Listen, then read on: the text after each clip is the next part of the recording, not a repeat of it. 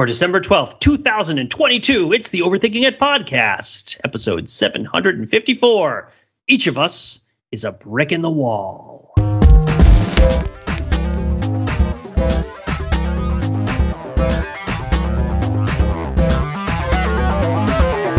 Welcome to the Overthinking It podcast, where we subject the popular culture to a level of scrutiny it probably doesn't deserve. I'm Pete Fenzel, and I am here with only one other man, Mark Lee. Hey, Mark, how you doing? Hey, I'm here to join the rebellion. Where do I sign up? Exactly. So you might ask, well, why are there only two of us on the podcast today? And I would say because the rest of the podcast has no taste. There is a show that is out there that recently completed a television show on Disney Plus that is on anybody's short list of the best shows of the year, or should be, that is imminently overthinkable, that is very much in our wheelhouse, and that matches up with everything else that we've done through the entire history of our project together. And apparently only two of us have bothered to watch it, and that is Andor. So today we are going to talk about Andor. Mark, are you ready to talk about Andor? On program, Pete. On program. I am on program. I'm and/or, as I like. That's the secret code. And or. It's about it's the most Boolean show in space. We're going to talk about Andor, and we're going to be spoilers for Andor. And Andor is an adventure, political thriller with heists and also, I don't want to mention too many of the other kinds of set pieces that it has, but it has all sorts of set pieces. And so you don't want to be spoiled for what happens in Andor. Yeah. And I would also add that, we're not going to do that. So sometimes we do like a plot summary for those who have wandered into this without having seen it. We can't possibly do it justice, because like the show also has season 1 has like 4 distinct parts to it as well. And if you're listening to this, you have seen it all and you know what we're talking about. It's a lot. There's a lot of characters, lots of ideas. So really just like stop listening to this and go freaking watch the show. No, stop. If you ever had any intention of watching Andor, you know you're going to be in conversations about Andor for like the next 15 years of your life. So listen to this podcast and just repeat a couple of things we said and let the other person talk. And you're going to crush it in any social interaction where the other person wants to talk about Andor. Just remember 2 or 3 things that your old buddies Mark and Pete said, and we'll get you weather the storm. Okay, fair enough. If you listen to this just like to feed your cocktail party chatter about pop culture, like to be that guy who can talk about The Wire without having actually seen it, which, by the way, I would add is me. I'm definitely that person. Yes, continue listening, please. Write down 2 or 3 of the major ideas we tell you, and then just put those ideas into a machine learning AI, and it will spit out your opinion for you, and then you can share that with whoever you want. But no, we want to talk about Andor. And yes. So just put very briefly, if you don't know what we're talking about, Andor is a live-action television show mostly by Tony Gilroy, who is the guy who is behind, for the most part, Rogue One, and also stuff like the Bourne movies and a bunch of other stuff. So this is a big movie dude who is a director, creator, writer of a lot of this stuff. His brother also writes for it, I think, and who has a very specific kind of ethos that he brings to his very intense projects, very stylish, intense projects.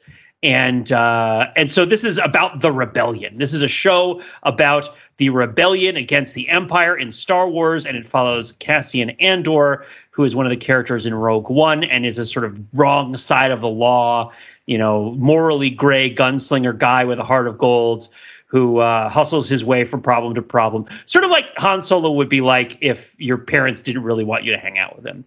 As opposed to Han Solo we meet, who is like mostly just smarmy and like not particularly difficult to deal with, right? But like this is more than Han shoots first kind of situation. This is like Han shoots first. The story starts with Han shooting first, and it only keeps shooting from there. Twice, yeah, he shoots twice first, and then so it's totally unambiguous that Han is shooting first, and then it goes on from there. So yes, we're talking about Andor. We're talking about rebellion. We're talking about politics and adventure. And I don't think we're necessarily going to get into the politics of like specific people, right? It's like, oh man, did you hear about Sinema? No, we're not going to talk about that. I can't even say her name right. This isn't going to become Eric Adams. Saul Guerrero's politics, however, are completely fair. Yes, exactly. Is that going to become like Eric Adams cast 2022? Oh yeah. Radical. But no, we're going to talk about Andor. And Mark, I want to start by asking you, of course, the biggest question that I think anybody takes out of Andor, which is Is your Star Wars part of your heart permanently broken, or did Andor somehow manage to heal it or mend it in some way? My heart's been through a lot, Pete. Oh yeah, I don't know. It's kind of a hard question to ask, but it's a fascinating one, and like it's a great place to start this conversation because I think like fans' complex relationships with this franchise is not too dissimilar from kind of like the complex way that the show asks you to think about rebellion and good guys and bad guys.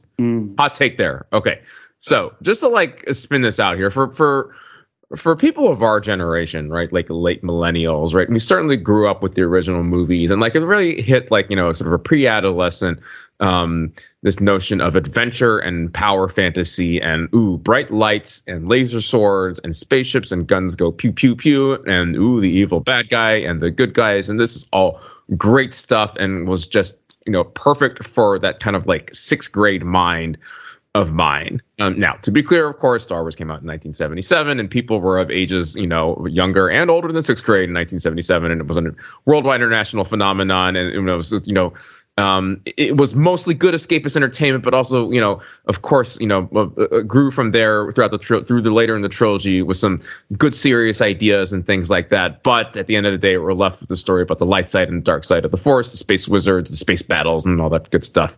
And we proceed from there to the prequel trilogy, which, you know, was interesting ideas, was certainly, you know, problematic in its execution, Jar Jar being so on and so forth, right? Again, Star Wars fans have been through a lot. Disney comes in, acquires Star Wars. I'm skipping a lot of things over of course, you know, including mainly like the animated shows, which will complicate the discourse. But here we are.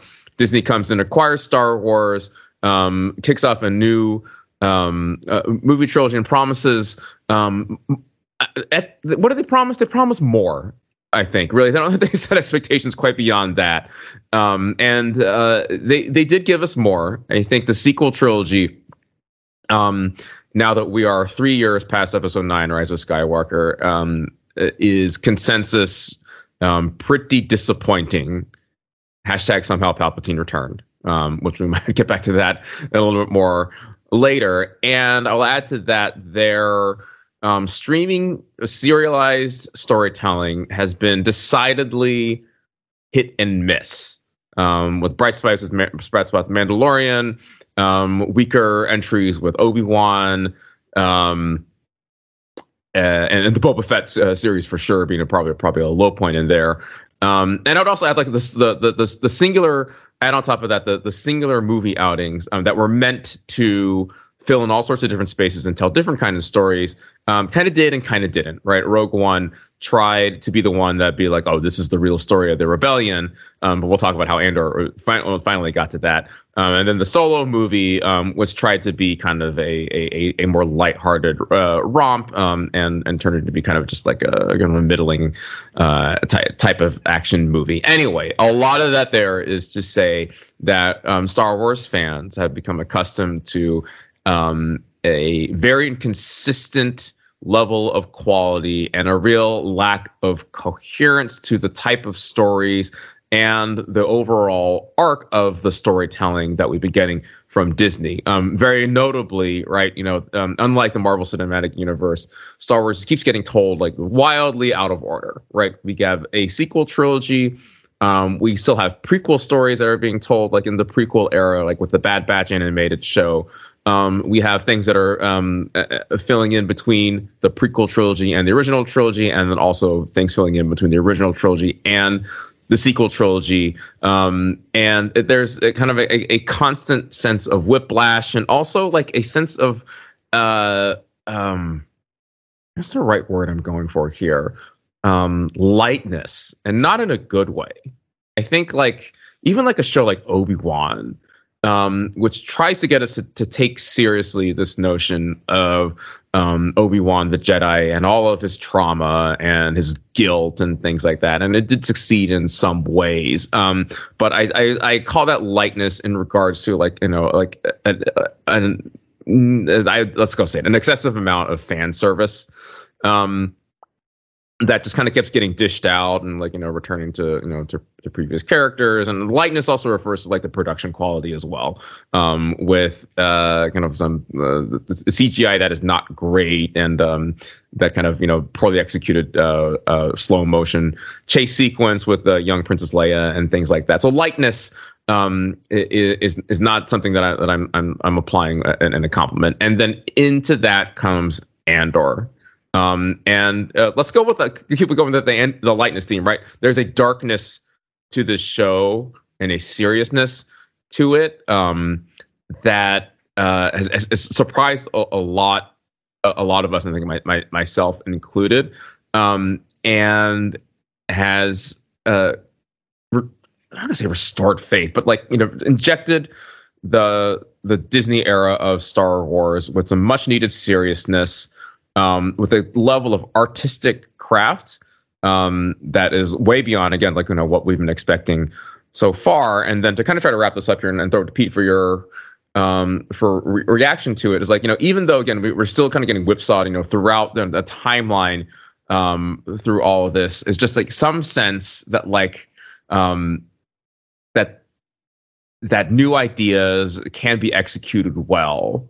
And in a way that just really quite has not been done yet. And that is kind of the forward momentum that we all need for this. And also that is carrying, going back to the original point here about kind of our ages for this, in a certain way, for myself, at least catching up with the fraught period of adulthood that I at least find myself in, trapped between responsibilities and forced to deal with many morally gray areas and lack of clear sense of right and wrong and things like that. So that is my kind of opening gambit for talking about how Andor fits into kind of the meta story of Star Wars in the pop culture and in particular in my life as well. So I'll be curious to hear, Pete, what of that resonates with you? I mean, I think your perspective on it is one that I've heard from other people and makes a lot of sense. I have a slightly different perspective. Yep. And I'm going to try to make it a little bit more personal, because I think that's also part of, I think that if you are trying to evaluate all of this new Star Wars stuff on any basis other than a personal basis, Andor is far and away the best thing. Your sense of lightness that you're describing, I used to use a metaphor. I don't know if I've brought this up on the podcast before. When describing this to my improv teams, the concept I would try to illustrate or I try to describe is a scene where the gears are catching or not. And the gears are the idea that all of the details and specifics that are present in a scene, whether they're emotional or, material or, ideas, have theoretical or expected impacts, hypothetical or expected impacts on other specifics in the scene. If somebody puts a glass down on a table, somebody else who jostles the table is probably going to jostle the glass, but with feelings, right? And with motivations and everything. And if you're in a situation where it feels like the things that are happening are meaningfully interacting with and moving along with the other things that are happening, and I mean that writ large as well as writ small, feelings, motivations, jokes, right? If there feels like there's a dense degree of interrelated causality, then the scene tends to feel like it has more heft, right? And it feels like, for me, it draws more interest. I think there's some dimension of that draws you in. And I think it also means that there's a certain greater degree of emotional listening and emotional awareness, and kind of relationships become deeper and more credible and more interesting in these fictional characters. And that the sense of weight that Andor has, to me, feels similar in that there's a complex web of causality that is honored and it isn't being dropped. So if you put the glass on the table and somebody kicks the table and no water falls anywhere, that immediately busts you out of the scene, right? Right. All of a sudden everything stops feeling real. And Obi-Wan, I think, had a lot of that, where it had scenes that were really intense and really well done and sentimental and deeply felt, but which then were followed by other scenes that were completely unrelated to what had happened before, and it wasn't really clear what the sort of scope or rules of the universe were, and there were things that were put down that weren't really picked up, and not just because they weren't doing enough fan service either, but because we never found out what it meant to be a sashimi miner. That never really mattered for anything. Yeah. And that sort of lends the idea that the show kind of breezes from episode to episode, and sometimes it's good and sometimes it's not, and it doesn't really have that seriousness. Yeah, and I'll just add to my main complaint of that show, which is that like the Empire's constantly letting Obi-Wan out of their grip, like over and over again. To the point where it becomes comical. Yeah, and the third sister and her like totally inane story arc. But I don't necessarily mean that in terms of her motivations, just in terms of the choices she makes near the end of her story that lead to the colossal failure of her years-long plan to assassinate Darth Vader. Right? It's like stuff like that. It sort of drops the ball. Now, I get that. I also feel like Andor is very mature and adult in the problems that it's approaching. Some of these shows are not. Star Wars is also for children to an extent, and so a lot of stuff isn't really for that. But parts of The Mandalorian for sure are. And although they also threaded needle. From a personal perspective, I would say that the prequels were just such a ridiculousness. It's such a sort of like not even a trauma, just like a weird thing that everybody went through. Mm-hmm. Like we all and Star Wars has this anchor in our lives because of the powerful nostalgia it has that interacts with different generations in different ways, but is so present.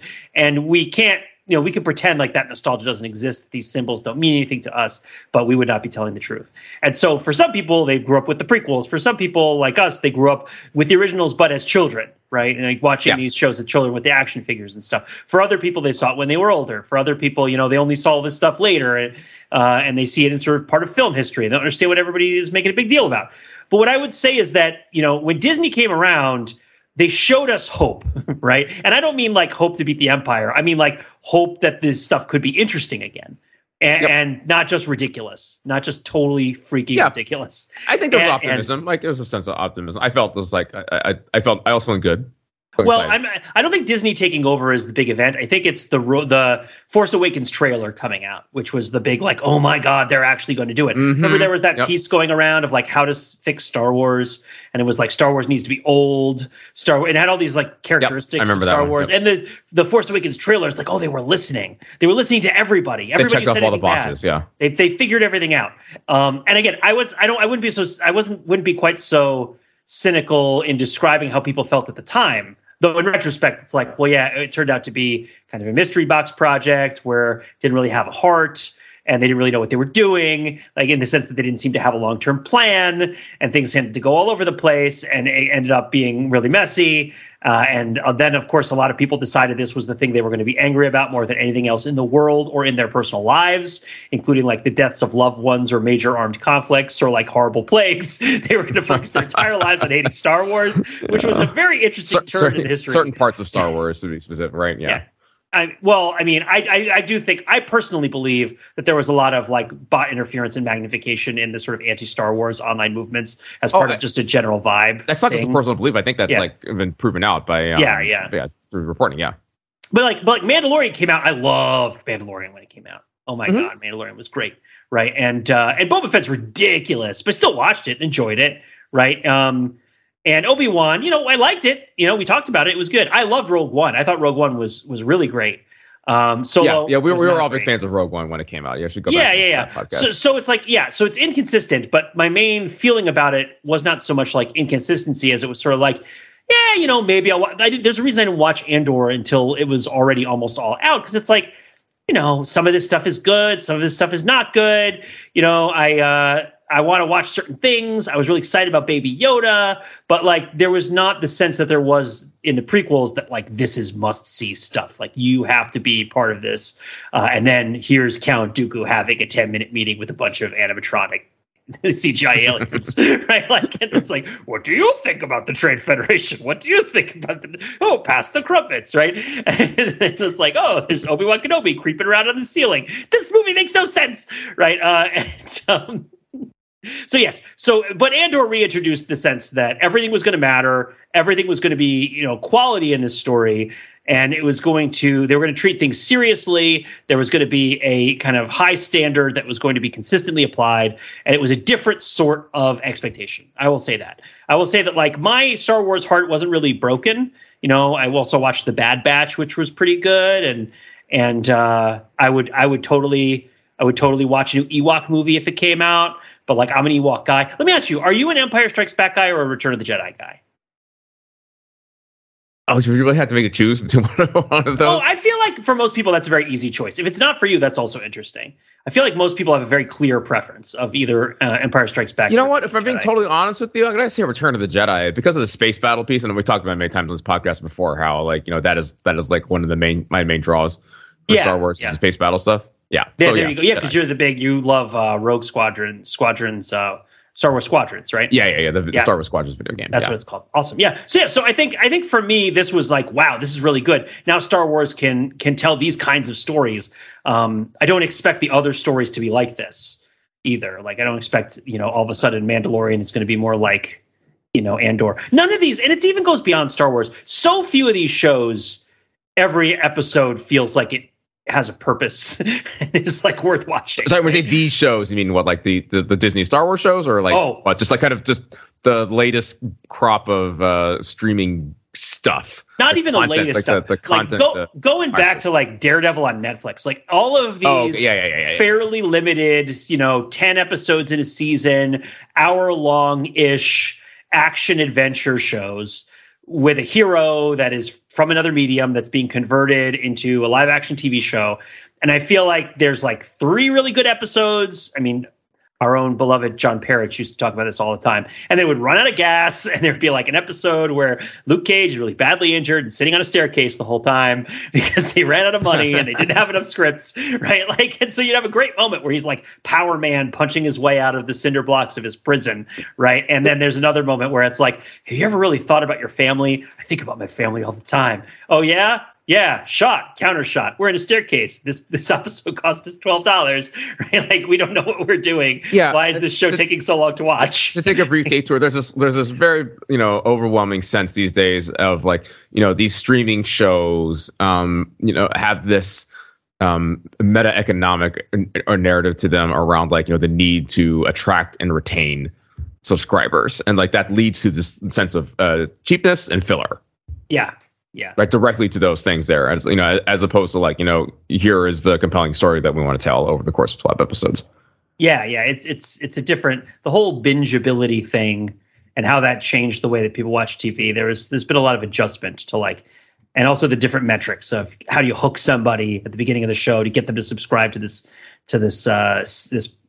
service, and then like once you have them, how much less do you care about them? Right. Yep. Yeah. Which like to on that, I don't know how much this of a tangent we want to go on to, but like this is a weird show in that regard because like Disney already has the Star Wars thing locked down. Were they afraid of losing it, and they felt like we needed to go big on this because like especially like the Bob Chapek era, which is now over, right? You would think like they would have skimped out on every Star Wars thing, which they kind of did with the other TV shows, and not invested so heavily in this thing that was not really. Maybe someone, a bean counter or some strategist decided this is actually the thing that's going to bring new Star Wars fans in. But it seems more like really please like the Mark Lees out there who really wanted a super high quality Star Wars thing to like rekindle their burning passion for this thing we call Star Wars. Yeah, I think maybe. I also wonder whether the goals for it were much more modest and they just did a really good job making it. You know what I mean? Yeah. Like I wonder, because I don't know, because there's also heteroglossia in a lot of these shows. There's a lot of like, like in the Marvel Cinematic Universe, there's a ton of heteroglossia, which is why I never really go by or see credible the criticism that the Marvel Cinematic Universe does the same thing over and over again, other than the Portal stuff and like the third act punchy. But like, this is the, buddy comedy. This one is the heist movie. This one is the relationship movie, right? Like this one is the, sort of coming of age, or like coming of middle age, movie. Like they pick up on different styles of movies and kind of make the superhero movie into the style of movie that they're talking about a lot. We talked about this with Fury Road too, how Mad Max gets kind of the stories of Mad Max are stories that are told by people who've encountered this guy at some point, and they don't all agree with each other. They don't happen in a necessarily clear sequence, and there's no real obligation for them all to be stylistically consistent. And so Fury Road doesn't have to worry about like, well, Mel Gibson had this kind of mullet in the third Mad Max movie, and so now he should have a bigger mullet, right? Like, no, we're telling different kinds of stories with each one of these things. And so if you just start from the idea that Andor is the spy one, and that necessitates that it be tightly plotted because it's the spy one, well, then you've solved like half the problems these things have, which is they don't have enough story to fill all their episodes. Right? That's a really good point. Yeah. So I mean, that was one of my feelings about Andor before we get more in depth into it, which was it was really helped by the kind of show that it was and by the successful execution of the kind of show that it was, which followed down through so many other dimensions about it, which was that it was a tightly plotted, suspense-based action-adventure spy show where, and a spy like thief, it's all the same, like cons and thieves and spies and intrigue, right? The Prison Break also fits into that whole oeuvre.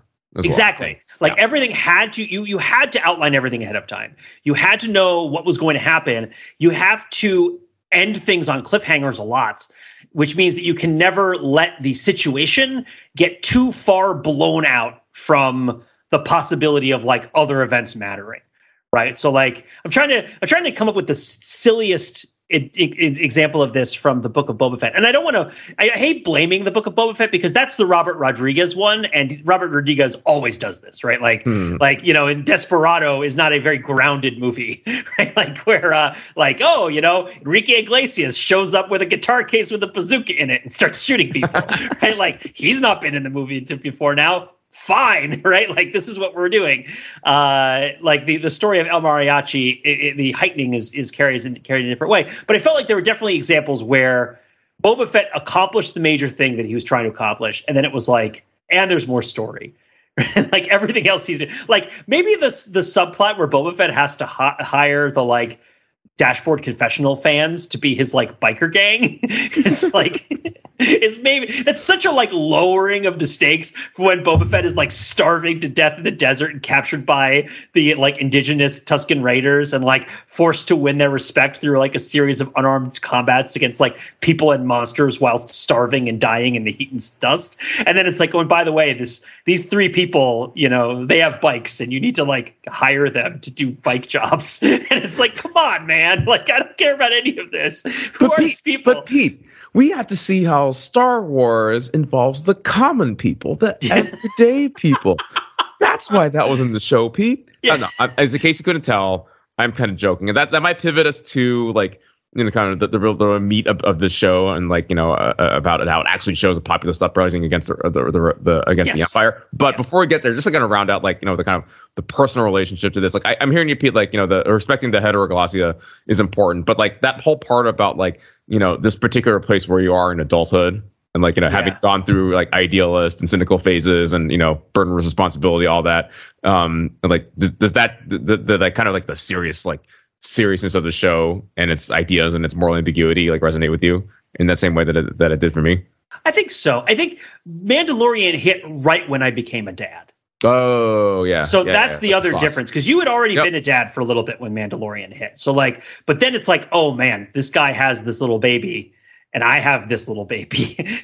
And like, I'm getting chills already just thinking and talking about it. Right. Yeah. So in that sense, being a very new parent when the new TV shows started, I didn't really have the luxury of worrying about whether I was being idealistic or not enough, which is something that sort of plagued me a little bit through 2020. It was sort of like, well, no matter what happens, my main responsibility is like taking care of this child in this world where this, plague is running wild. So it's like, yeah, whether you want to go protest in the street or not is irrelevant, Pete. You can't. You have a newborn baby and that baby can't get COVID, right? Like, so you have to stay home and that's what's going to happen, right? Like, and it took a lot of the pressure off, but it also kind of disinvolved me in a lot of things. Yep. And so I didn't necessarily feel like I felt a different sort of alienation from politics per se. And I guess having just had another baby, it hasn't really come back. I guess I've been finding myself more and more investigating new sorts of idealisms and new sorts of ways of thinking. I've definitely been on a philosophy kick lately. And so I guess Andor does arrive at an apt time when I really am thinking a lot about this stuff. And it's rewarding and it's helpful and useful that it does that. It's tough. Being an adult is tough in terms of applying the lessons you learned when you were younger, because of course a lot of them were developed a long time ago and turned out not to be right about how the world was going to treat you, or just like the scope that you engage with the world in isn't the scope at which it's talked about, which is another thing about this show, right? Is the way that it plays with scope. I thought was pretty interesting and part of what makes it special, because it's able to tell the big story on a personal level by strategically positioning all the people in places where what they're doing kind of reaches out, and also by its basis in suspense, holding back a lot of information, but giving you enough to guess it so that it starts fleshing out the details. Like, you don't actually see a ton of overt acts of cruelty by the Empire in this show. They're implied or discussed sideways, or like you see sideways effects of them. You are up close. You're forced to confront very up close with the brutal interrogation of what was the character, Bix? Yeah. But even then, they don't. They don't play the sound for you. Right. They hold it back. I'm not saying that there's none of it, but it's more like they give you a sense that there's more that you can't see, I guess, is a better way of better idea to articulate there. It's like they show you some, but they also hint to you that there's a lot that you're not seeing. And in Book of Boba Fett, there's nothing you're not seeing. It's all on the screen, including the giant Rancor jumping from building to building. Nothing is held back in that. No. And also to just add an obvious thing to that point, since we're at that point in the conversation, right? Like, they spend so much time in the prison sequence building these widgets. Yes. No information about what the thing is for, other than just various context clues. And like, people guess it pretty early on, but of course, these are parts for the Death Star, right? Like, very, very, very, very small parts. Like, I don't know, like millions of these things go, or like just lots of like, wing nuts go to assemble a Death Star. Amazing, right? Amazing. Yeah. So this, I'm guessing. Well, not guessing. You've told me that all this affected you a lot. What are some of the things in this show that connected with you and affected you, especially as someone who's been kind of in and out of very major relationships with civic life? Yeah, right. Just to catch people up on on Mark Lee's journey in civic life, right? Spent many years working for the government. Like being in the trenches and being like, I will make the public sector work for the people, Pete.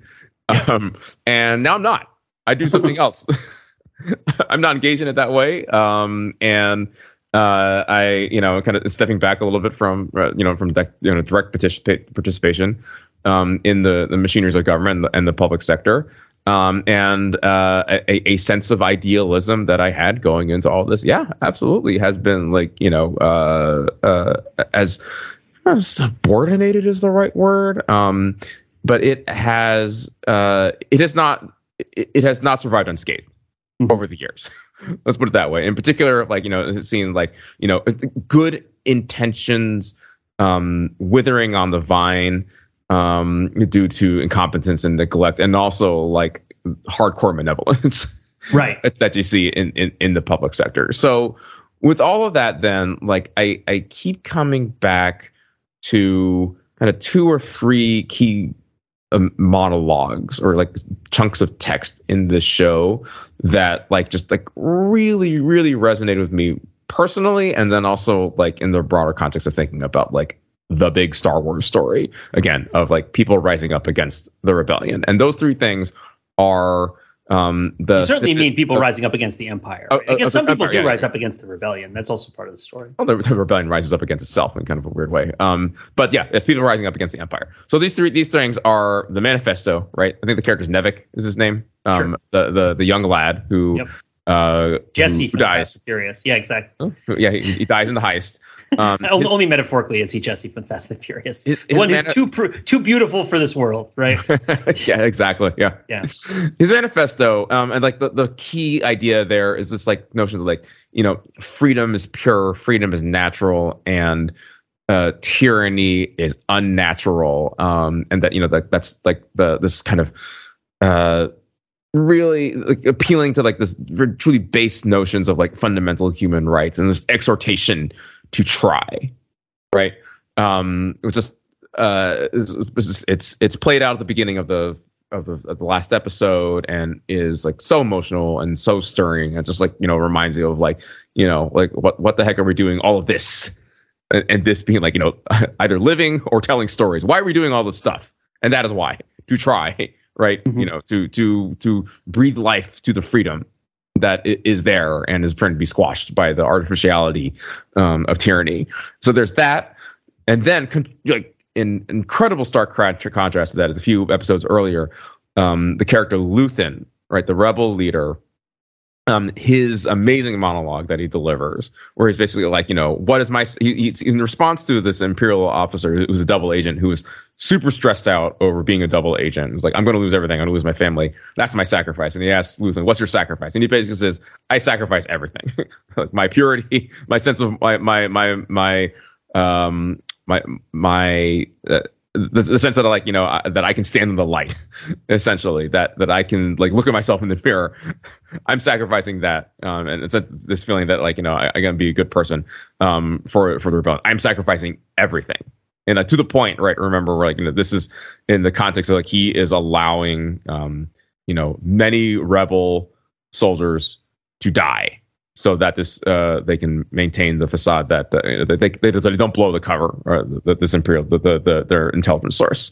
Mm-hmm. So there's that, and then the last one is Marva's speech, her funeral speech, delivered post-mortem via the emo droid, who was awesome, and, you know, her exhortation to fight the bastards, fight the Empire. Right, all that kind of comes together as like these three. And in particular, Marva's funeral statement, like, as a synthesis, right, of like the idealism and the pragmatism, and, like, you know, the you know, a dark pragmatism, a cynical pragmatism will lead you to just kind of slowly accepting the Empire tyranny in your life.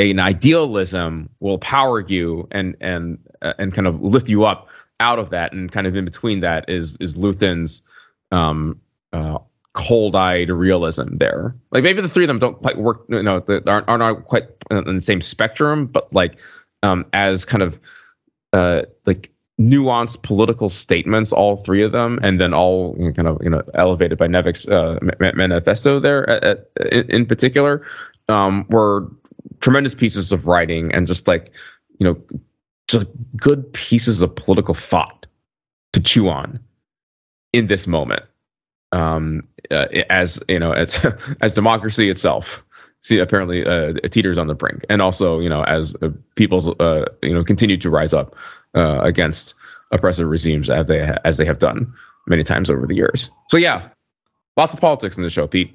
Yeah, for sure. They spoke to me in kind of like pretty deep and profound ways. I'm glad that it has affected you. That's awesome. To look at these three speeches, I'll give my take on them, I guess, to really think about where do they fit in terms of idealism, in terms of what are the thoughts that are being expressed. Because where do they fall in the context of traditions of similar sorts of thoughts being expressed in similar sorts of situations? Mm-hmm. And this, I think, is part of where Andor gets really interesting. There's been a lot of, you know, ink spilled all over the place, you know, real and digital, about a lot of this stuff, mostly digital.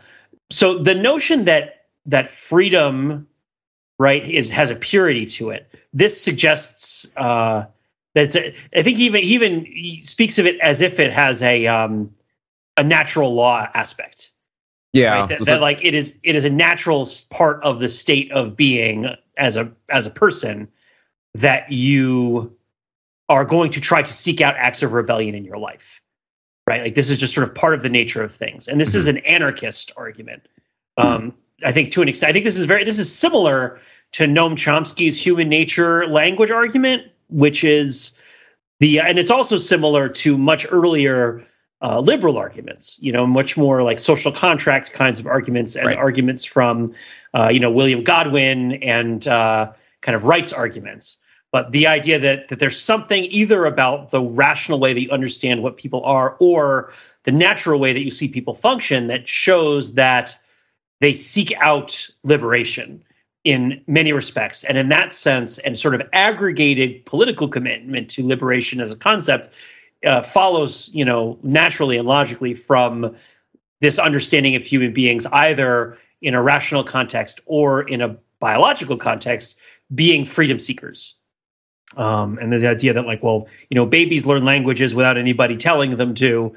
There's something in your brain that goes out into the world looking to expand itself, right? Looking to grow, looking for, and what is that but freedom seeking, right? Or also this idea,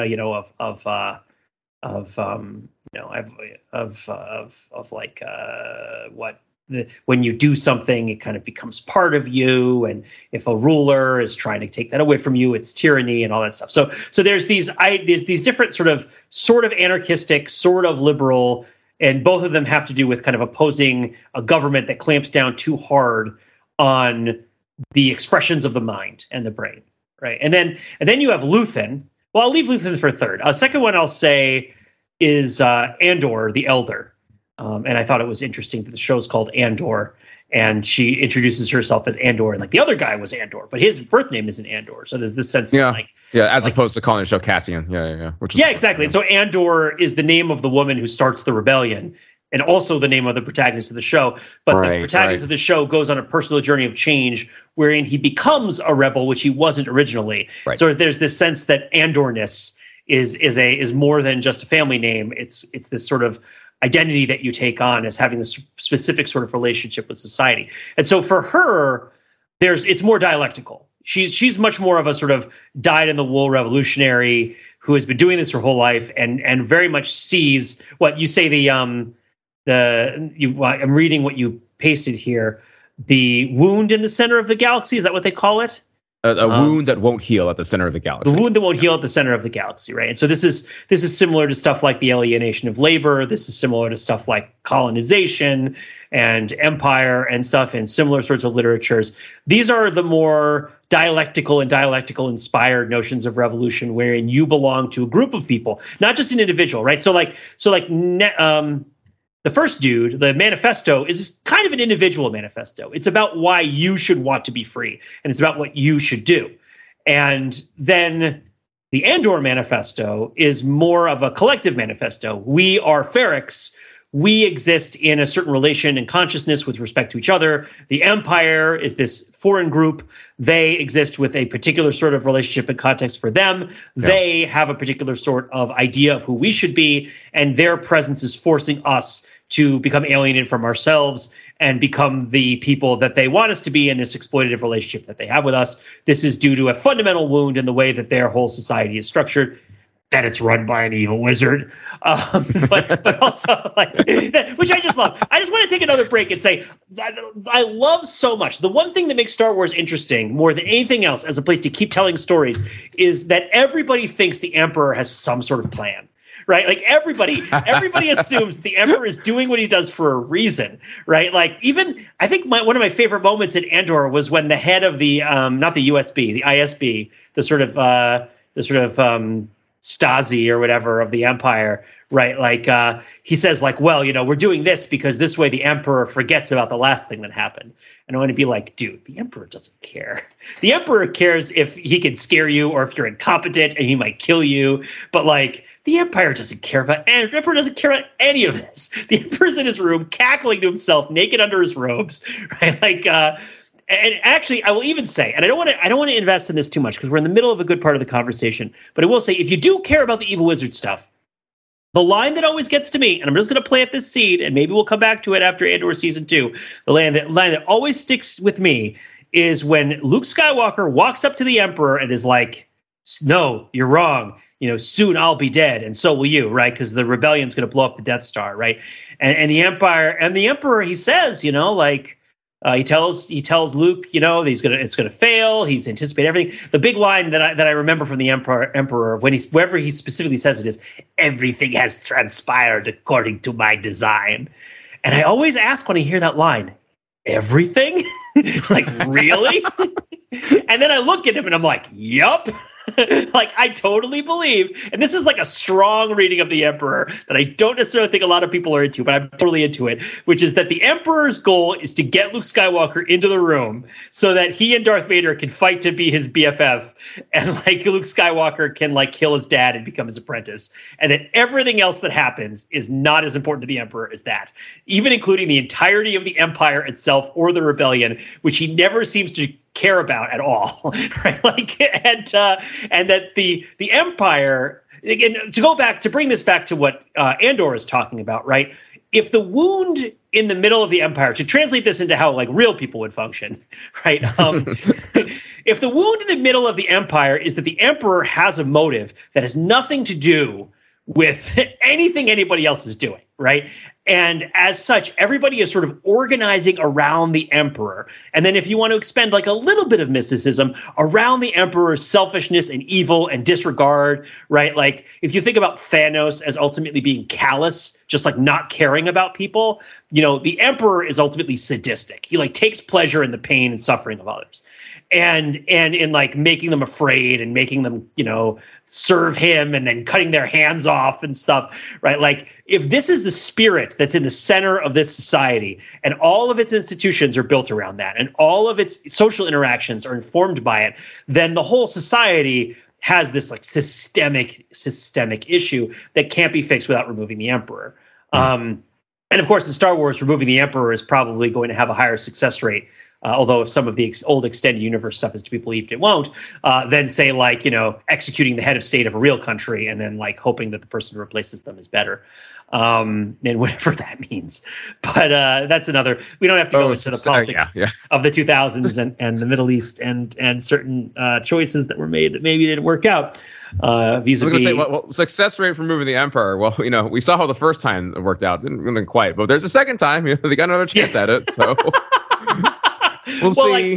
Like, episode 10, right? I'm just saying that, like, sometimes removing the head of state is like seems like an important thing to do. Sometimes it's a huge mistake. But the point being that, like, in this situation, the relevant thing is that the Empire is organized around the Emperor, and the individual people in their lives have the quote unquote evil of the Emperor informs what they do. It informs the incentives that they're presented with. You know, like in another life, the guard dude whose name is not Silvus.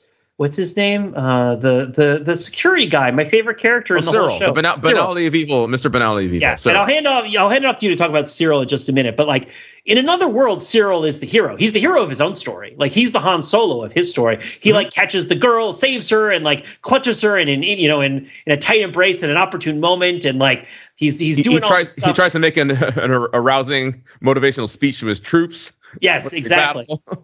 But because he has this from the Marva speech, because he has this relationship that's systemically related to the wound that won't heal at the middle of the galaxy, everything he does turns out wrong. And that there's really no way that like things can get handed over to Cyril and he's going to fix it.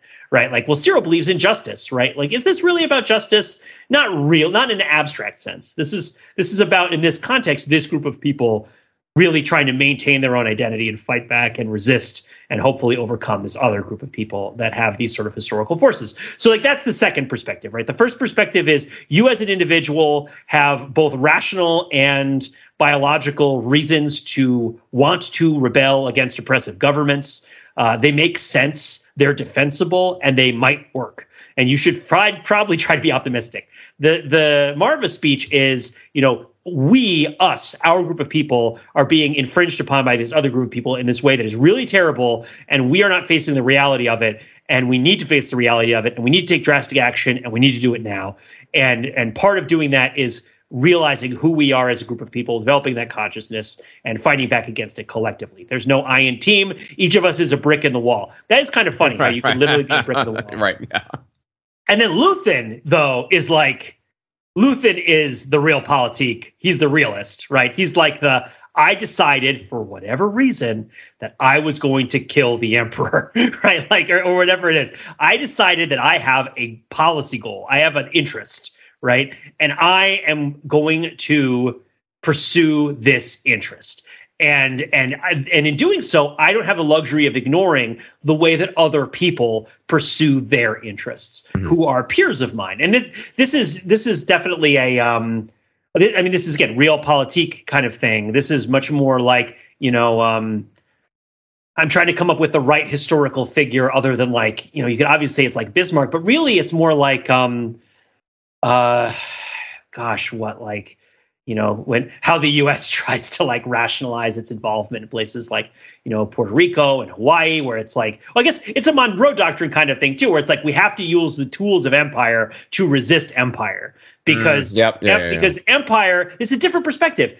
In Marva's perspective, empire is a like systemic social problem, right? In the manifesto perspective, it's an individual wrong. In Luthen's perspective, it's a technology of power. And this is why I don't really mind if Luthen is force sensitive or not, like if he's using the dark side of the force, because he's using the tools of his enemy because in this particular formulation, the tools of empire are things that have been almost discovered rather than invented, where like as in like, if you do this set of things, right, like you can exert power over other people. And this thing is transferable from one end to another. This is like, you can have Steve Bannon running the playbook from 60s New Left radicals just with a different message, right? You can have like, the Nazis were a student movement that believed in a third way away from capitalism, right? Like there's a lot of ways that you can take ideas that are formulated for one purpose and the tactics that are associated with them and employ those tactics in the pursuit of other purposes, right? Like, and in doing so, feel very alienated yourself from the idea that what you did and how you did it had a moral consonance to itself. And like the question of which of these is right is a big question. And I don't know what your perspective on it is. I think that it's a little bit situational in terms of like who you are. It's hard to separate it from who you are in your situation. Sorry, when you say which of these is right, you mean like what, the three different monologues, like there are three different points of view, or like something more specific into like Luthen's discourse on power? To really dig it in, that empire is an affront to who you are as a human being.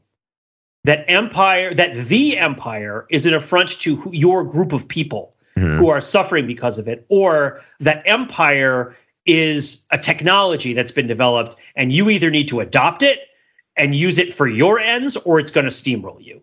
Like you have to also use the dark side of the force if they're using the dark side of the force. You need to assassinate people. You need to leave people for dead, right? You need to prompt people. I think the biggest thing Luthen does is prompt the crackdown that causes immense suffering all over the galaxy. Like knowingly, he's like, I'm going to do this thing. There's going to be a big crackdown, and I'm doing it because I'm like being accelerationist. I want to stabilize this regime, right? And there's the other thing that he indirectly causes is Mon Mothma being okay with marrying off her daughter to this horrible gangster's son. Yeah, exactly. Underage daughter. Yeah, there's like personal sexual misconduct. There's like widespread starvation and death. There's there's all sorts of horrible consequences of the things that Luthen decides to do. And for him, they're justified because he is pursuing his strategic objective. And this is the way he's determined that he can do it. This is the way. It is interesting, like what happens to each of these perspectives if like Mando shows up, right? Like, or like if actual frickin' Luke Skywalker shows up. It's not simple, right? It's really not simple. Right. Because to add a fourth perspective, and I don't want to monopolize, so I want to hand it over. And we might have to run a little long on Andor because it's so overthinkable. But when you're thinking about old school Star Wars, I think you're really thinking about more of a nostalgic Jacobite notion of rebellion. And this is the same sort of problematic notion of rebellion that I think culturally largely informed the Confederacy in the United States. And this is like Bonnie Prince Charlie and the sort of romance, right, of Scottish warriors and kind of who are sort of like from a prior age, right, and have a sort of latter-day knight-errant flair to them and have these kind of like really identifiable and kind of personable characteristics. Are you reading from the Wikipedia page of Gone with the Wind, by the way? This totally wasn't Gone with the Wind, right? No, I think it's not a coincidence. I think this is very deeply ingrained in American cinema. I'm reading from the Wikipedia page for Jacobitism, which is a Scottish rebellion that ended in the 18th century, but which has been revived later in fondness for the literature that was made both by Scottish writers after the fact and also by people who loved it later. And in these stories, and we're talking about Sir Walter Scott as like a big practitioner of all this, right? And in these stories, there are not like vastly complex, problematic relationships between the different people who are trying to fight the King of England. Right? Like it's like, oh, the rebels are stuck in a prison and the rebels have to break out of the prison. And how are they going to do it? Oh, they meet a lowly swineherd who's one of the local people, and he recognizes that they're of good character, right? And it's like, oh, they'll team up, the highborn prince and the lowborn swineherd, and they'll break out of the prison, right? And like the king's guards will chase them and they'll dash away, right? And there's these like capers and stuff that happen in this literature. And I don't want to totally dismiss it. I mean, obviously, as I mentioned, I attributed it to it like some pretty bad stuff. But I think the main takeaway I should say with that is like this is a lot of cavalry, a lot of hope that if you have sort of the best leaders and the best people, like a fundamentally BS plan, right, can seem like a really good idea, right? Never tell me the odds. Like hitting an exhaust port the size of a womp rat? Yeah, exactly. Never tell me the odds. This is the like, you take the high road and I'll take the low road and I'll get to Scotland afore ye. Yeah, but you know what happens in that story? He dies. That's what the low road is. It's about people who get carried away, get executed, right? So like the like actual contemporary experience of the Jacobite Rebellion is like much sadder and has romance to its sort of folk literature and stuff, but it's like very sad. And people have very conflicting ideas about why they're doing what they're doing. And but then in the literature, it becomes very simplified. And I think Luke Skywalker never really has to question the fact that he goes from wholeheartedly supporting the Empire to like personally killing the entire like millions and millions of people who work for the Empire just because they work for the Empire in like a matter of a couple of weeks. Right? Like it's there's a minor quibble here, right? Yeah. He says he wants to go to the quote unquote the academy. We don't really know what academy it is, right? Because also like, in that whole like yes. in that whole like, he wants to go to Khan Academy. He wants to Sure, Merchant Marine Academy, statistics. Right? Yeah, exactly. He's going to Kuman. Because when Obi-Wan tells him, like, come with me, join the rebellion, he's like, it's not that I like the Empire, I hate the Empire, but I got to help out on the moisture farm, right? But anyway, like, your point still stands. Like, he doesn't have to question his justification for, killing all, like, several 100,000 employees and contractors. Yeah. That worked on the Death Star. Yeah. Star Wars is a fusion of, like, American romantic adventure cinema and Japanese, kind of borrowed notions of Japanese samurai cinema. This idea of kind of like going out there and fighting the good fight, even though you're going to die. The idea of overcoming hopelessness is played with in a whole bunch of ways in the original trilogy. And maybe we could go back and explore that another time. Like the original trilogy of Star Wars, everybody is very hopeless a lot of the time. And everybody's talking about hope. I do think the performances don't really carry through the kind of desperation of their situation all that often. But like Han Solo has no hope of getting with Princess Leia. Like the Ewoks have no hope of dislodging the Empire from their moon, right? Like Lando Calrissian's situation is utterly hopeless. What is he supposed to do? Yeah, and yet they try, right? But it's about, I think there are different ideas, different literary traditions that feed into this adventure story of still doing what you're doing against hopelessness. And what Andor is instead doing is looking at different forms of political literature that were contemporary to specific revolutions and the literature that's followed from them, rather than the sort of romantic, nostalgic literature for past rebellions that has shaped the earlier Star Wars series and cinema in general. That's just how I would position it. But do you want to talk about the banality of evil for a little bit, Mark? Or, I mean, do you want to answer any of that before I No, it's going to be hard to top that. That is like that's really fantastic framing and like, like these three different lenses on rebellion. And just like that, yeah, it really just further underlines like the depth of the themes going on here and the complexity of things. But let's pivot. Let's talk about the banality of evil. I feel like this might be the last kind of a chunk that we can tear off from this, at least for now. And like, by the way, absolutely, please join us on the Discord and to talk about this because there's so much to talk about here. Okay, so let's set the tables here, right? Syril, he's presented as a striver. I think maybe like a middle-class striver Right. We don't know that's at the beginning, but like, he comes from humble origins. He's like just kind of like, an average Joe guy. You could argue that he is, quote unquote, just trying to do his job. Right. As you said, like, he's just out for justice. He just wants to bring killers to justice. And like, that's the thing is like, he's not wrong. Right. No, like, he's got a responsibility, right? Now, like, to be clear, like, his responsibility for like over the corpo security thing, right, is fundamentally corrupted because it is like, the empire, right, which is run by a sadistic space wizard, has outsourced it to private security. But he's just a guy who needs a paycheck. And this was how he did it. And he was given a job. He was following orders. To be fair, he wasn't strictly following. He wasn't following orders. He disobeyed orders because his boss was totally phoning it in. And this is his way of striving and deciding that he was going to impress people by pursuing the case that his boss told him to drop. Goes horribly for him, right? He returns back to Coruscant, where he's hectored by his henpecking mother. Who tells him to basically get a job, bring some status to this family. This is why I raised you. Why are you making our family look so bad? Guilt. And that feeds into his professional guilt of having let Andor go, and leads him into this obsession with wanting to help the Empire. And also in the personal obsession with Deidre, the ISB agent, who was also hot on the case of Andor. Those are kind of like, the to the point where at the end, like he kind of bumbles into managing to not quite save the day, but at least save Deidre's life. Right. And so like which sets him up to become further involved in the Imperial cause.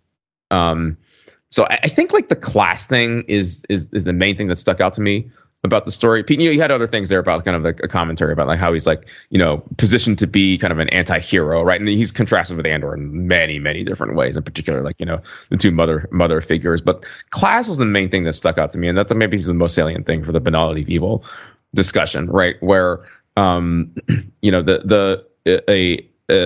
system like the Empire will orient its entire power structures, including the economy and jobs and compensation and things like that, to incentivize all the behavior that we saw in Cyril, which includes just kind of like sociopathically debasing himself at the end to try to serve the Imperial cause.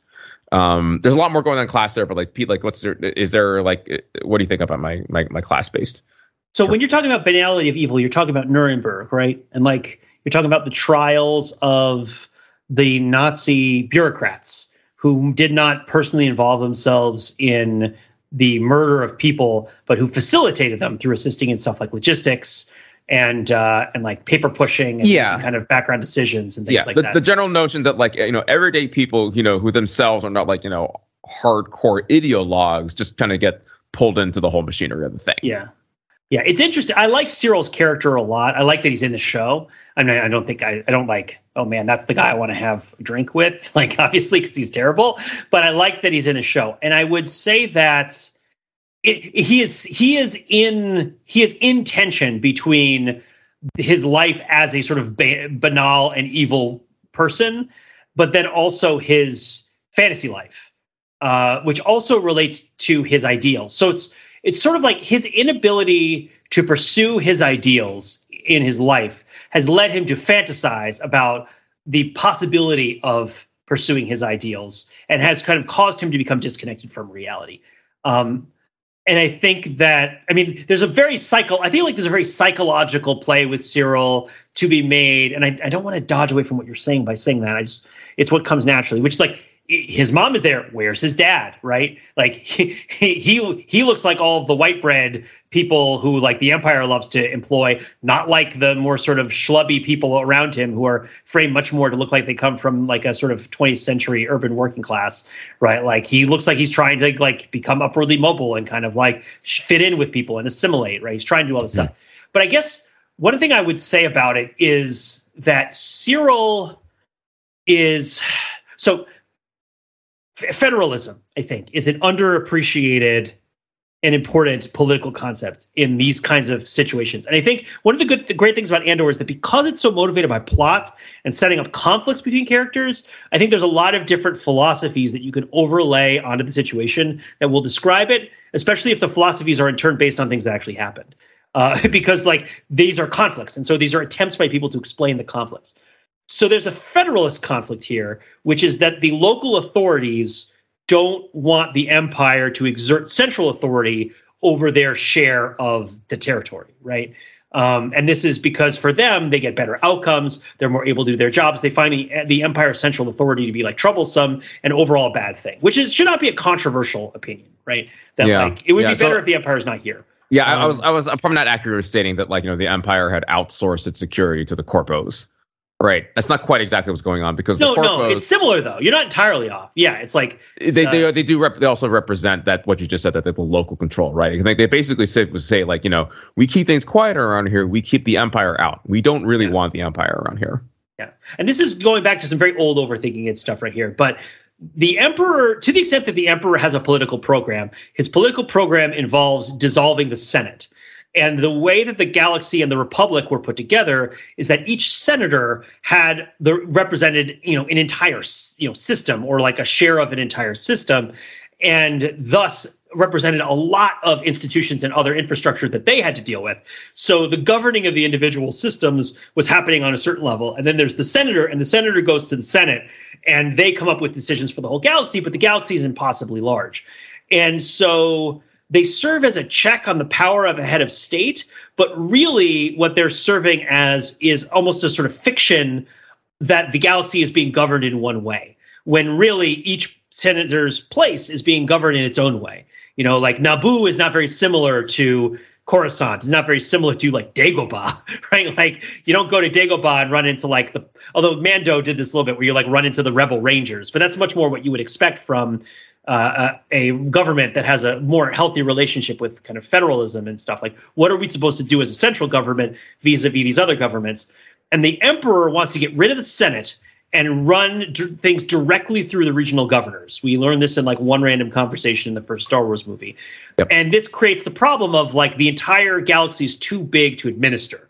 Right. And he's going to get rid of all the senators because he doesn't like the fact that they have a group that can oppose him, but he doesn't have an alternative infrastructure that can adequately govern all of them. His solution is the Death Star, which is just to scare everybody so much that they will all comply with what he wants. There's no chance this will work, right? Like this is not how this works. That has not stopped many people from trying this in real life, right? like, oh, if you just scare everybody enough, they'll all comply. No, they won't. They'll just do just enough to hopefully not get killed, right? But they'll still do the thing. But the idea that within the Empire, the central apparatus of the Empire does not have the build out to manage the individual planets, therefore, who's filling in the gaps?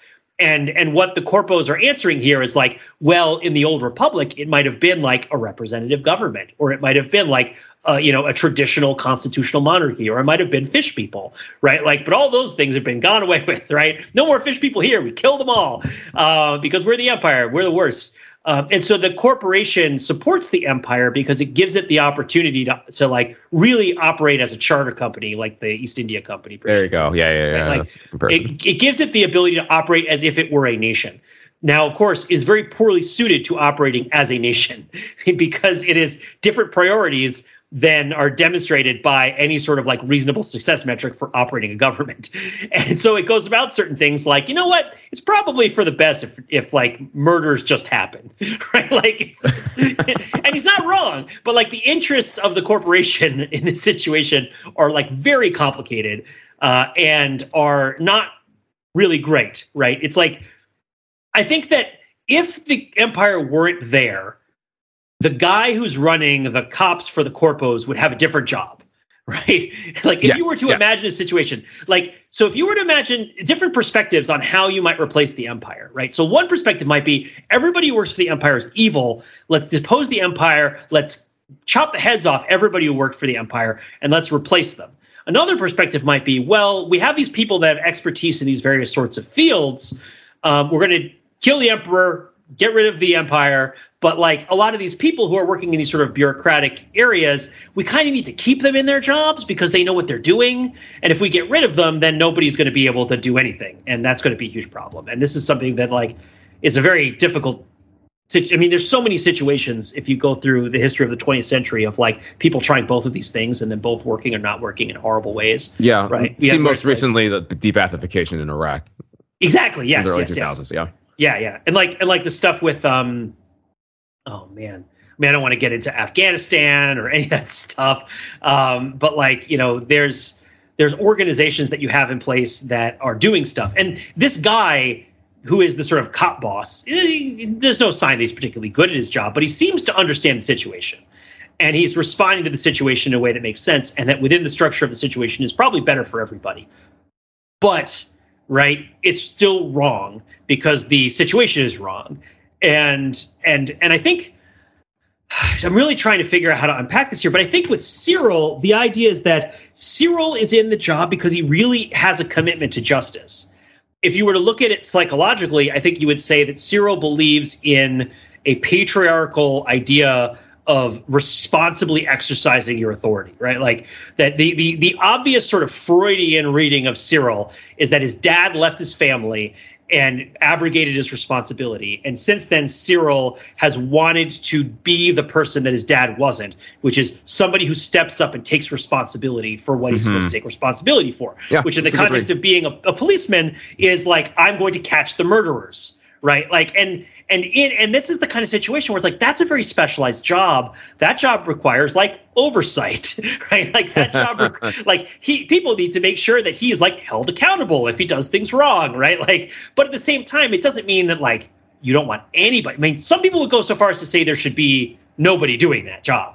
I think most people would not go that far and would instead suggest that like it's a very dangerous job that needs to be handled in like very careful ways by the people who oversee it, as opposed to this Imperial situation, which is mostly one of like abrogation of responsibility up and down the chain of command, as everybody is just doing CYA, right, all the time. Yes. But because Cyril has this idea of what he wants to do, and he gets into the job that would allow him to do it, but he's so alienated from being able to like morally and ethically do his job by the constraints of the system that he's in, that it metastasizes and his morality becomes like a parody of itself, right? He becomes this like sort of patriarchal, you know, really this like hurt person who hurts people, and this you know kind of abusive, creepy, you know, like obsessive.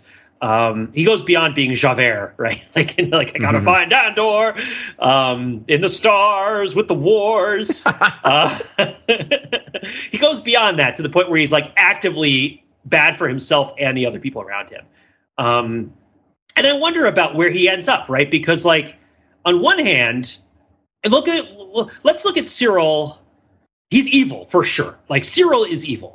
Right, because he is doing things for selfish reasons, very selfish reasons. His own integrity here is what he's putting above everything else, and it's an appeasement. It's like a gratification of his integrity, not a like demonstrable exercise of his integrity. It's like he doesn't want to be embarrassed. He doesn't want to be marginalized. He wants to feel powerful. He wants to feel like a big man. And he's doing a bunch of things that are hurting people and are like ultimately like helping the Gestapo, right? Like which is bad.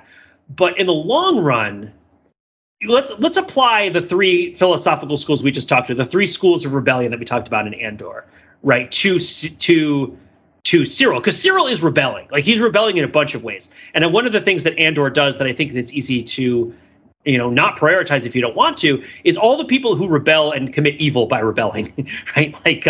Like the blonde Gestapo lady, right, who is rebelling against the marginalization that she feels in her job by being much more effective at finding and killing the rebels than anybody else, right?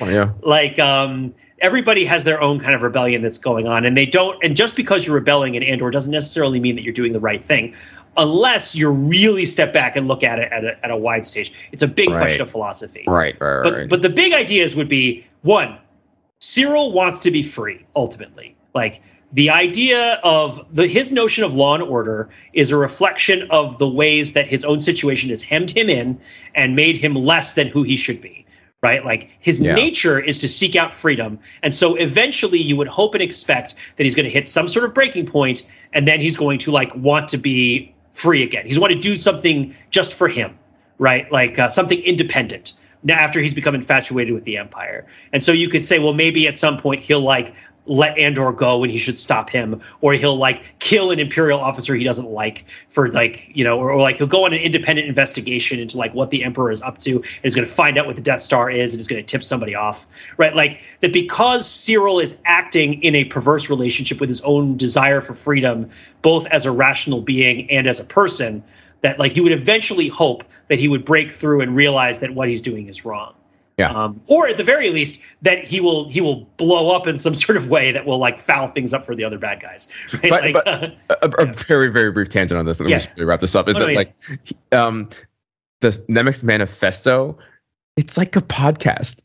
Andor listens to it.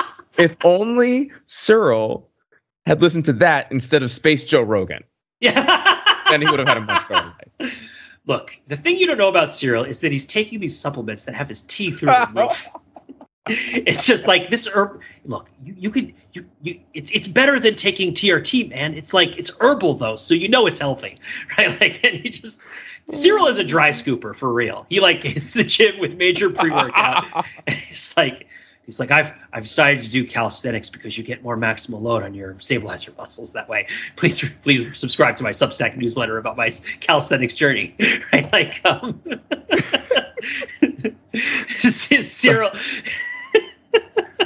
Syril is really pissed that the Liver King turned out to be a fraud because he was way into the Liver King. And he's like, there's no integrity in this universe anymore. Nobody believes in anything. I believe in law. I believe in order. I don't believe in the Liver King anymore. Like, what's next? Duck Dynasty? Like, what's going to happen?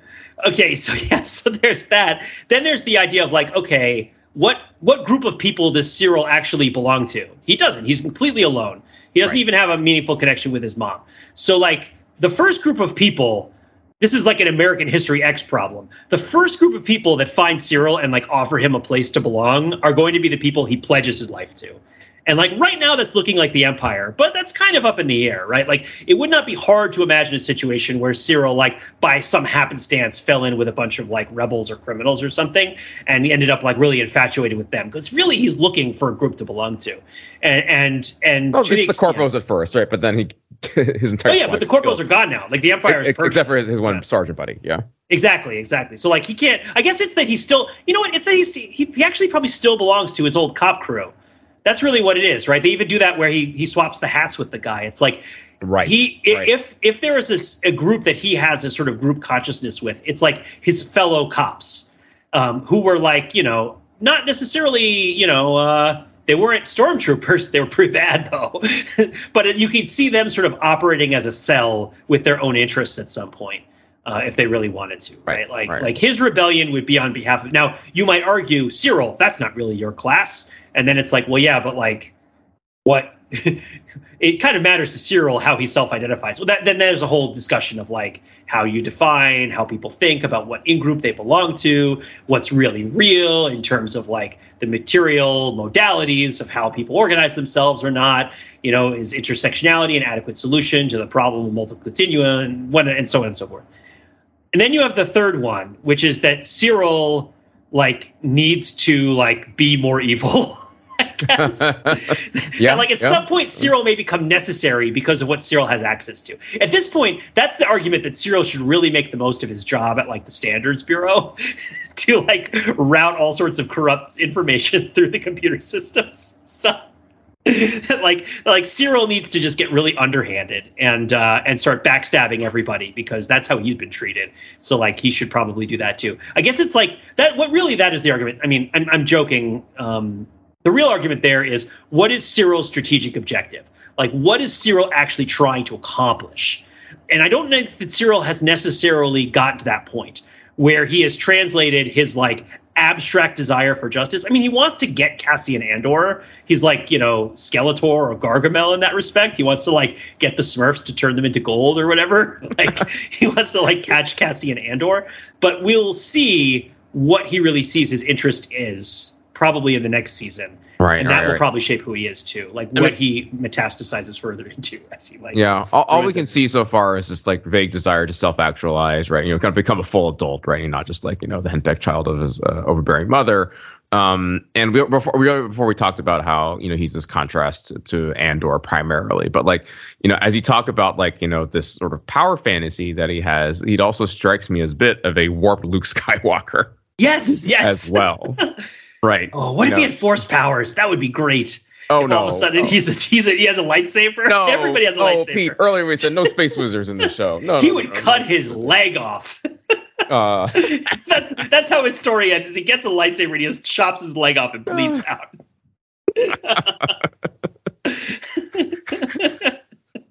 It's very dangerous being a Jedi. Oh man, if he had met Ahsoka Tano first, it would be a very different show than if he met the Gestapo lady. And then he has to contend with disability services in the Empire, and then working his way through the bureaucracy to get benefits and to get the Empire to pay for his wheelchair. Or his because he can't afford the droid reconstructive surgery. Yeah. Star Wars Born on the 4th of July. Is that what this is? Yeah. He's just like, oh, man. What? I don't even know the name of the imaginary months or the imaginary days of the Star Wars calendar. Born on the Gleep of Born on Life Day. Born on Life Day, yes. It's just Cyril with a mustache, chain smoking, like sitting in a wheelchair, trying to find justice for his disability, which he caused. I guess he caused himself, but that doesn't have to necessarily go that way. But the point is that like everybody has a rebellion, right, in this story, and I will just echo one last time that like, especially with these theories that seem to choose as their anchor a particular concept of a group of people. I've always struggled with these theories a bit because I feel like through art, like I know where we have to end, and I'll make this quick, but like when you study the development of 20th century philosophy through art, which I did first, then the movement, the sort of progression from modernism and structuralism through to post-structuralism and through to postmodernism makes a lot of sense. Like if you're writing music, if you're making drama, the idea that like this group of people are going to be the heroes and this group of people are going to be the villains. Well, can't anybody be a hero and anybody be a villain? Like, isn't the person that we call the hero and the person we call the villain? And this all kind of undermines telling stories that are rooted in kind of inherent social relationships, or the idea that all of humanity is based on inherent social relationships. From the perspective of the performing arts, it really doesn't feel that way. So when you move from seeing these philosophies as artistic critical philosophies into, real life political critical philosophies, I get shocked a little bit. And what I mean, what's relevant to Andor is, because Andor is a fictional story where everybody in Andor like has an interest and cares about events that are relevant to the plot of Andor, that is chief in their concern in their life, because otherwise they would not be in the show called Andor, right? Like then it is very natural to apply theories that classify whole groups of people as possessing an inherent or like deeply ingrained shared interest that is so ingrained as to serve as the foundation for an entire philosophy, which I otherwise find to be like kind of inadequate to the degree of chaos and kind of individual variety and like what people choose to do with their time and also what they choose to believe in and also like how their subjectivity and the incomprehensibility of their situation like affects how they sort of sort out their own ideals. I guess again, I mean, does that make any sense, Mark? I think so. Are you saying, Pete, that the rebellion is made of people? Yes. The rebellion is made of people, but it's also made of the spirit of an age, Mark. And it's really easy to identify the spirit of the age because it wears matching outfits. And they have to say they wear one color hats, and then the thesis wears one color hat, and the antithesis wears a different color of hat. And that's how you figure out. And the synthesis is when the photon torpedo goes down into the drive shaft of the Death Star, right? And in that respect, it's very easy to see the interrelations between conflicting ideas in politics.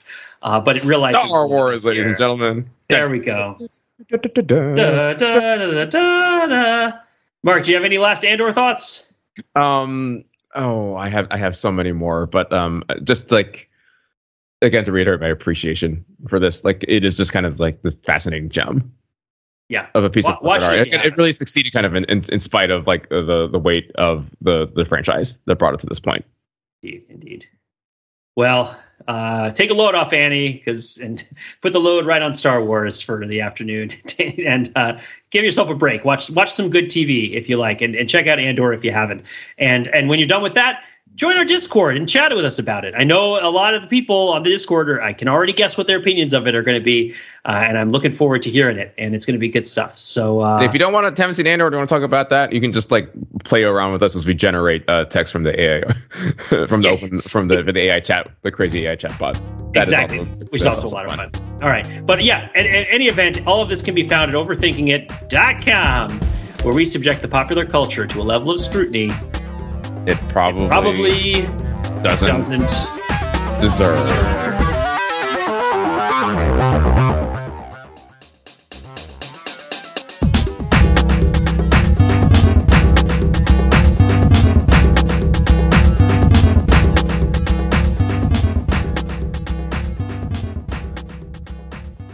We didn't talk about Cassian Andor like at all. Like, oh my gosh, not even a little bit. Like him being native and indigenous or anything. Like we like mentioned briefly, and he changed his name. But like, man, talk about and only very briefly how he escaped from a prison with none other than Gollum / Snoke himself. Oh yeah, man, that happened. Right, that's right. The whole prison thing was so great. We didn't even talk about it. Gosh, yeah, on program. Man. Were we not on program, Pete? I don't think we were on program. It was our own little rebellion, I suppose.